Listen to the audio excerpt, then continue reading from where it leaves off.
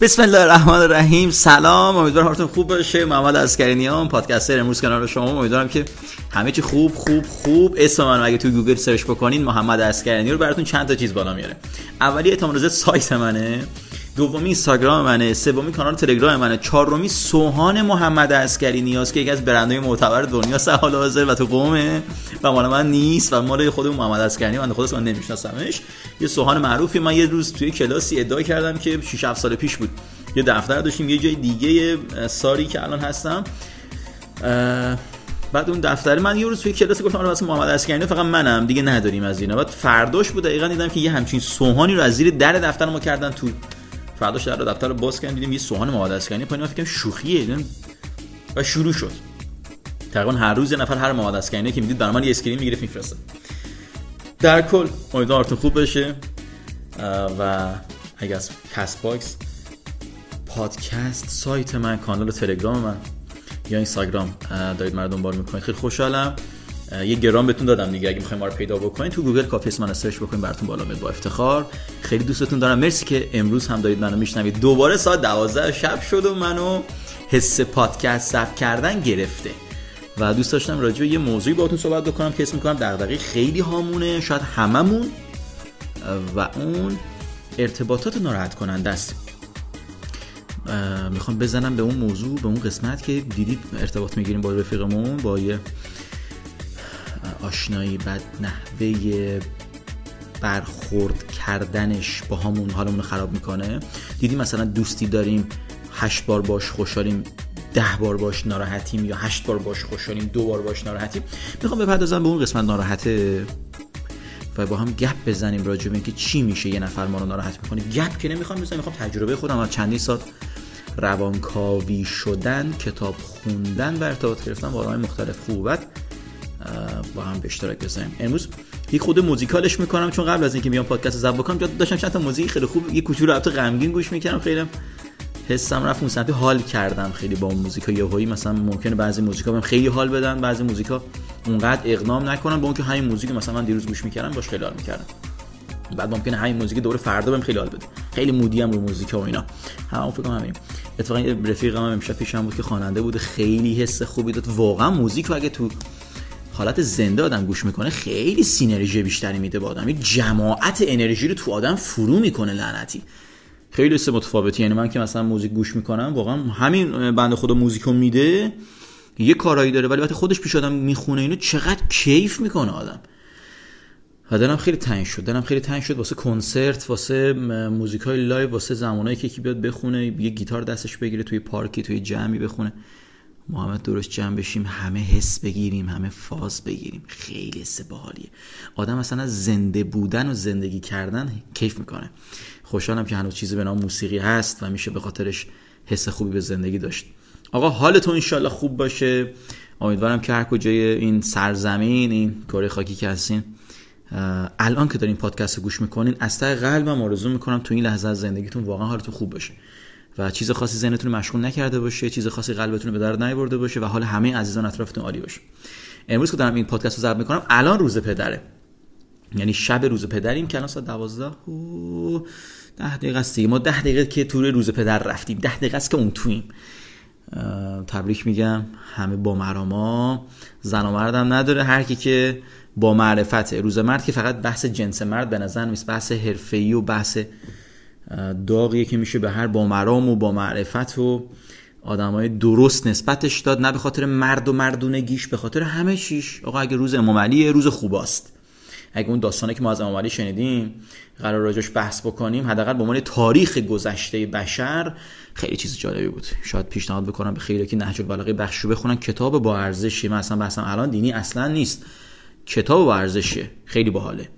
درسای خیلی بزرگی تو سیاست، تو حکومت، تو اقتصاد، تو بیزنس حتی بادن دست میده و خیلی دوست داشتنیه. در مجموع من دارم همینجوری میرم یه سمت دیگه، امیدوارم به قهقرا نرم. بحث امروز رو شروع میکنم و استارت میزنم با اون دوست عزیزی که میتونه شما رو ناراحت بکنه. سوال اول، آیا به خاطر اهمیتیه که اون آدم برای من داره و حرفاش داره منو ناراحت میکنه؟ من یه مثال میذارم. شما یه دوستی دارید که هم جنس شماست، مثلا آقایی یه دوست پسر و آقا داری، یه خانومی هستی یه دوست خانومی داری و با همدیگه راجع به این موضوع صحبت میکنید، میبینید که یهویی یه فرد شماره 3 میاد، یه آدم شخص سوم میاد بینتون قرار میگیره و نه که بخوام قصد دو به همزنی کردن مثلا اون وسط داشته باشه، نه که بخوام اینو بگم، ولی یه روایتی رو نقل میکنه که تو از اون دوست خودت پنهون کرده بودی و اون دوستت ازت خیلی ناراحت میشه و اصلا حق هم نداشت ناراحت بشه، چون تو نیاز داری واقعا پنهان بکنی ازش. حالا این نفر سوم اصلا مقصر نیستا، یه داستانی رو نقل کرد. این حالا داستان بین خودتون دوتا رو میخوام من نقل بکنم دیگه، کاری با اون نفر سوم ندارم. اون نفر دومه که دوست خودته خیلی الان ناراحته و از اینکه تو ما رو آدم حساب نکردی، به ما این قضیه رو نگفتی، یا مثلا ما رفیقت بودیم پس چی شد دیگران میدونن داستانو من نمیدونم و اصلا به دو تا تیکم میندازه، تو کوب میکنی. حالا چشم حق با توه، درسته که من داستانو بهت نگفتم، ولی چرا دریوری بار آدم میکنی؟ ولی یارو میکنه آره تو نمیدونم آدم نمیدونم فلانی هستی و حالا داستانی که مثلا تو یه چیزی فقط بهش نگفتی و اصلا بهش ربطی هم نداشت. بابات مگه که بخواستم با موزه بگیره چرا من خبر ندارم؟ باباتم باشه، این حریم من بود، من دلم نمیخواست راجع به این موضوع بگم، یا اصلا نشد یه شایعه پیش اومد، حتما چیزی بود دیگه که من بهت نگفتم، چرا گر میگیری اینقدر؟ ولی یارو گر گرفت و اون دوستت برات عزیزه.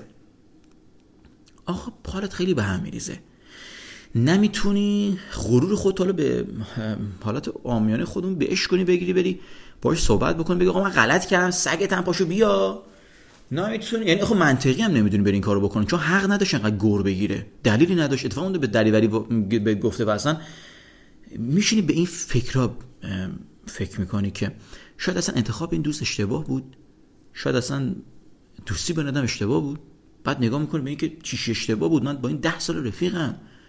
بعد نگاه میکنی به این که اصلا 10 سالم خیلی خوش گذشتیم، بهترین رفیق من بود. بعد چرا باید یهو مثلا تو سال دهم من به نتیجه برسم که یارو مثلا اینجوری بوده بد بوده؟ مگه 10 ماه گذشته، 10 ماه هم خیلی به خدا 10 هفته هم خیلیه. من این از این همه سال تو این آدم به شناخت نرسیدم، یا مثلا چی شده؟ داستان چیه واقعا؟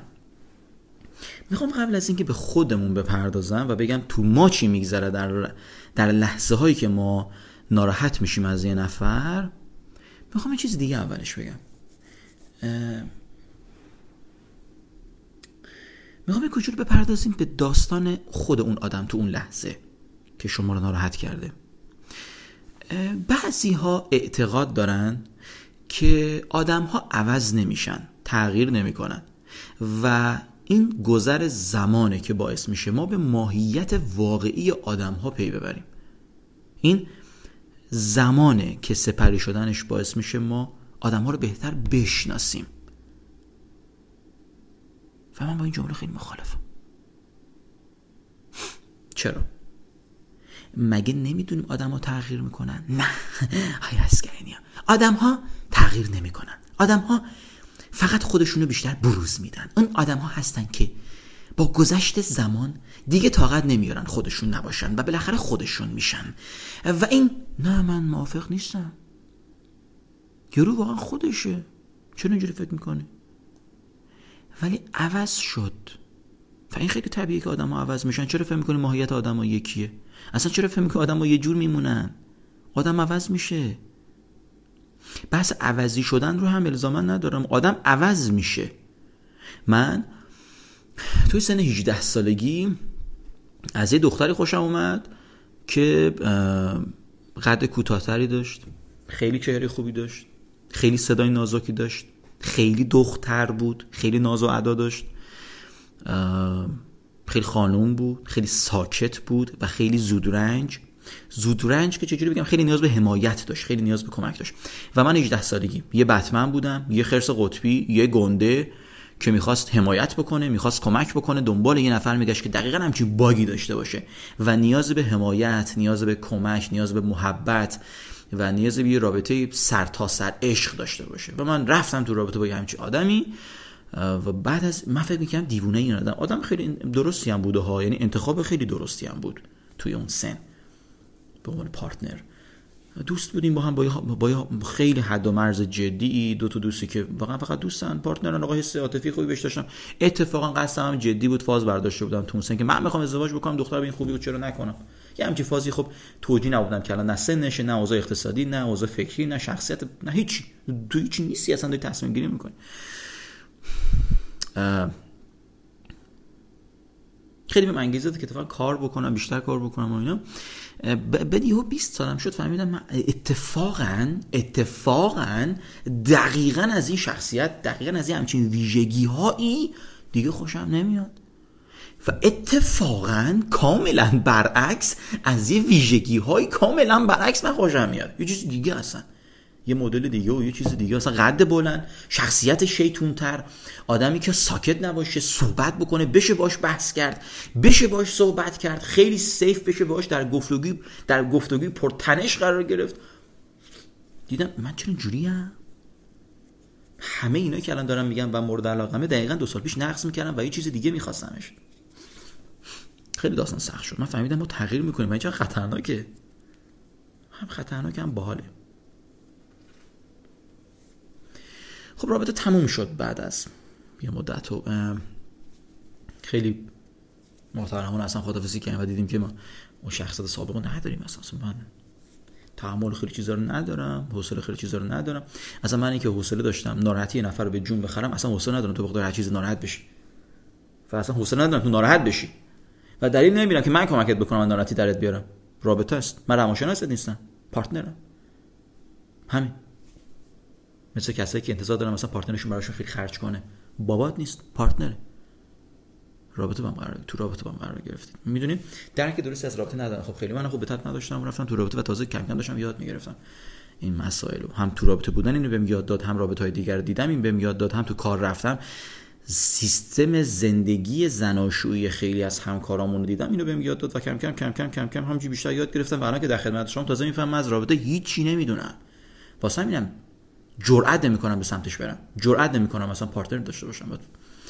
با وجود اینکه نیاز احساس می‌کنم که واقعا یه وقتی لازمه که باشه یه نفر، ولی می‌بینم مثلا منو هوام فکر کنم 18 سالگی ولی فکر می‌کنم من بودم ازدواج بکنم. چقدر آدم عوض میشه.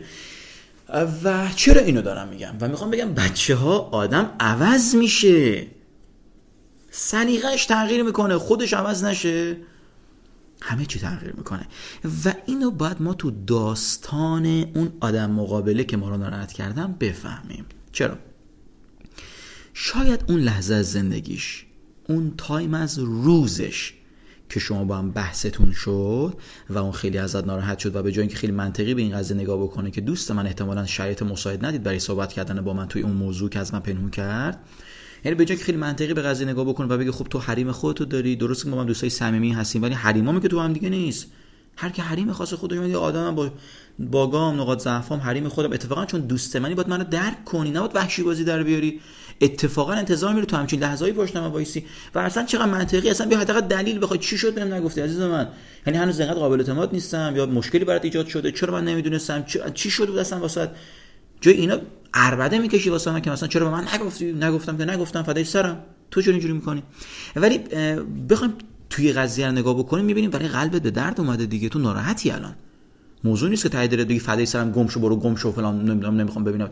10 سال با همین رفیق فابت بود، بچه محلت بود، رفیقت بود، هم مدرسه‌ایت بود، هم کلاسیت بود، با هم خاطرات داشتین. خیلی هم حیف میدونی تموم شدن این رابطه رو و اصلا ناراحتی از این که چرا ازت ناراحت شده و خیلی دلتو غم گرفته و اصلا هر جوری دلت میخواد بری این قضیه رو جمعش بکنی و ازش دلجویی بکنی، ولی میبینی واقعا حقش هم نیست ازش دلجویی بکنی، چون خودش خیلی مقصر بود، اصلا رفتار منطقی نبود و گیرن دلجویی هم بکنی اصلا و حالش هم دوباره خوب بشه، رابطه به رابطه قبلا برگرده. ولی این چه باگی تو داری؟ چته مثلا سر یه موضوع کوچولو اینقدر گنده بازی در آوردی؟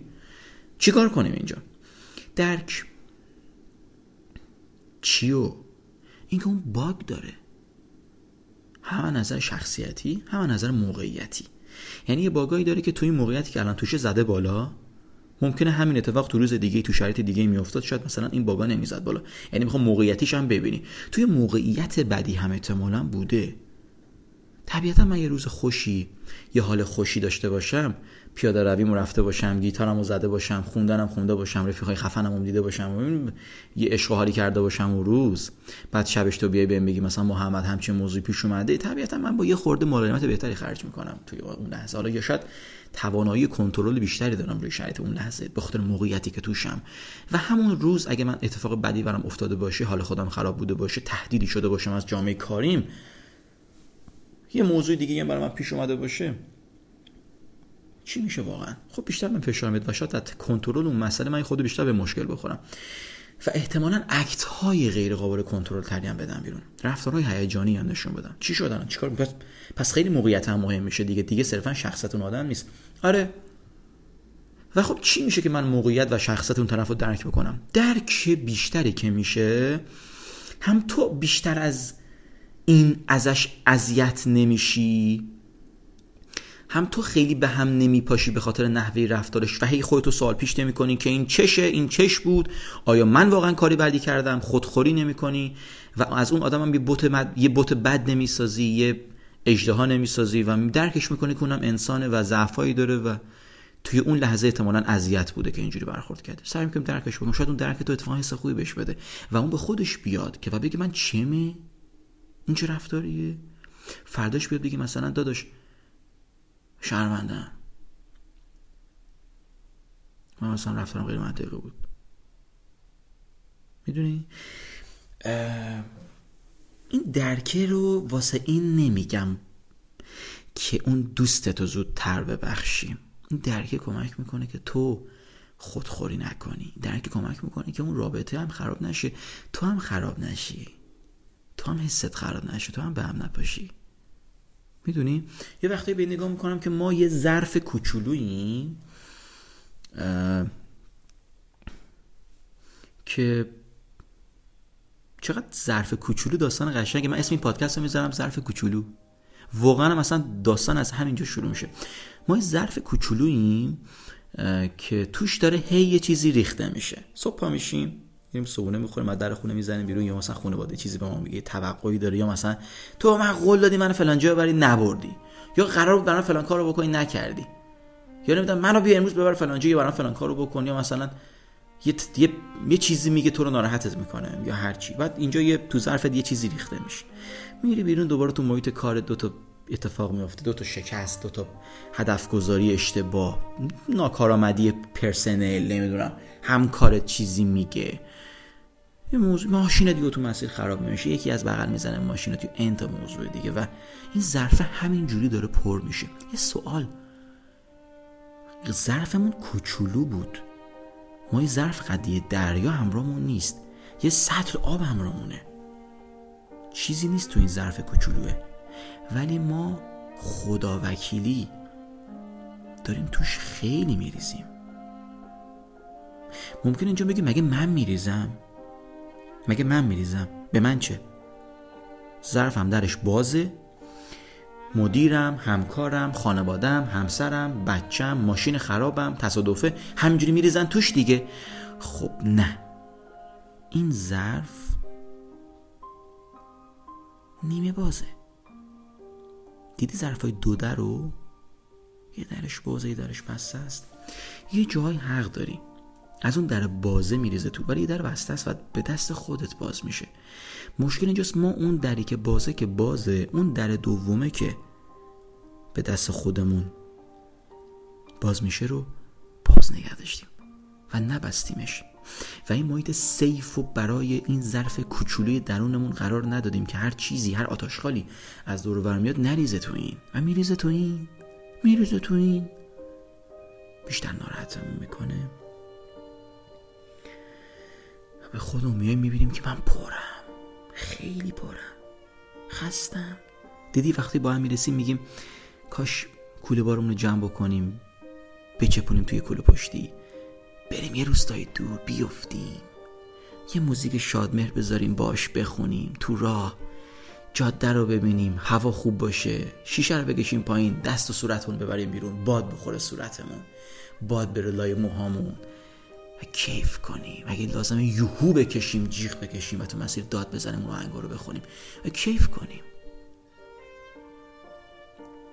یه دفعه رسیدی مثلا جاده فیروزکوه آهنگ یلغی طلایی بذاری، آهنگ معین رو بخونی باهاش و ریب بزنی و بخندی و بری و اصلا مهم نباشه کی میخوای برگردی، اصلا تایم برگشتی وجود نداشته باشه.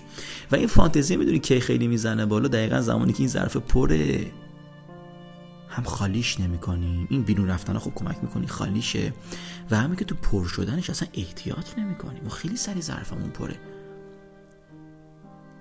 مثلا فکر کن از صبح ساعت 7 که بیدار میشه تا ساعت 12 شب مثلا وقتش که این ظرف مثلا حالا پر بشی، اصلا پرم نشه، وظیفه که نداری این ظرف رو زود پرش بکنی.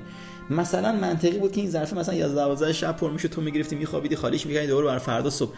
ولی مثلا 7 صبح که ما بیدار میشیم 9:30 صبح این ظرف پر میشه، یه وقتایی 10 صبح یه وقتا این ظرف پر میشه و ساعت به ساعت که میریم جلوتر داره مازاد بر برنامه این ظرف پر میشه و گنجایش ظرف داره خیلی زیاد میشه. میتر که چون انقدر سکتامون زیاد شده. یه وقتی بیمارستان که هستم خودکشی بچه‌های زیر 13 سال میبینم بی نهایت افتضاحی. موضوع خیلی جای بحث داره، خیلی جای بحث داره. مشکل بین پدر مادر، طلاق، مسائل عاطفی که خیلی به روح و روان فرزند فشار میاره. یعنی که فرزند داری تو رو جان ناموستون به خاطر بچه‌تون هم که شده با پارتنرتون با همسرتون توی اون رابطه، توی اون خونه، توی رابطتون تو رو قرآن با هم جلو بچه دعوا نیافتین. اصلا نگی به این چه ربطی داره، حالا یه دعواست مثلا ما با هم میافتیم، خیلی تو روحیه بچه تاثیر میذاره. حالا مثلا تصور کن این ظرف پره و تو وقتی این ظرف پره خوب با همسرت درگیر میشی، با همکارت بیشتر درگیر میشی، با خودت درگیر میشی، خودزنی میکنی. دیدی دقیقاً روزایی که حالمون خوش نیست حاضرین فست فود بیشتری بخوریم، حاضرین باشگاه نریم، حاضرین ورزش نکنیم، خوابمون به هم میریزه، کاری که نیاز میدیدیم انجام بدیم تا حالمون بهتر بشه انجام نمیدیم، مدیتیشن نمیکنیم، موزیک خوب گوش نمیدیم، خود مراقبتی کمتر میشه. چه خبره؟ آره دقیقاً اون تایمی که حالمون خوش نیست و این ظرف پره ما نگهداریمون هم از خودمون خیلی کمتر میشه، خود مراقبتی هم کمتر میشه. بعد چی میشه؟ این سیکل مریض ادامه پیدا میکنه و صدای ظرف، صدای این سطل به صدا در میاد و تو نمیشنویش، از بس که درگیری، از بس که شلوغی، از بس که درگیر روزمرگیاتی. و ما انقدر درگیر روزمرگی هستیم که حالیمون نیست. ظرفت پره، خالیش کن. نمیخوام بیشتر از این پول در بیاری، خالیش کن. به والله اگه شما 4 روز اینستاگرام نپری انقدر طمع پول نمی کنی.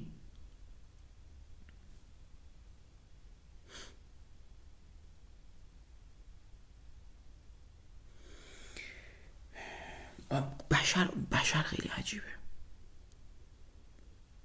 ما کارمون با این ماشین سادم راه میافتاد، اینقدر پیچیدش کردن، اینقدر خاصش کردن. مثلا از فلان لامبورگینی فقط 12 تا توی دنیا است، از فلان بوگاتی فقط 7 تا توی دنیا است که اولیش برای برادر خود مدیر عامل بوگاتی بود که مثلا فوت شد، رفته توی مثلا مثلا سناریویی تعریف میکنم برای اون برند قیمتی میشه خدا تومن، بعد چی توشه حالا مثل بقیه ماشین. ببین بعد به وجدم میایم، خود منم میبینم دلم میخواد بیفتم تو ماشین، در دیوار ماشین رو لیست بزنم، اینقدر خفنه. بعد ببینم من چمه تو خیابون بنز میبینم شل میشم، BMW میبینم شل میشم، بعد به این فکر میکنم باید بجنگم، باید هدف گذاری بکنم، باید پلن بچینم، باید ماشین بهتر بخرم.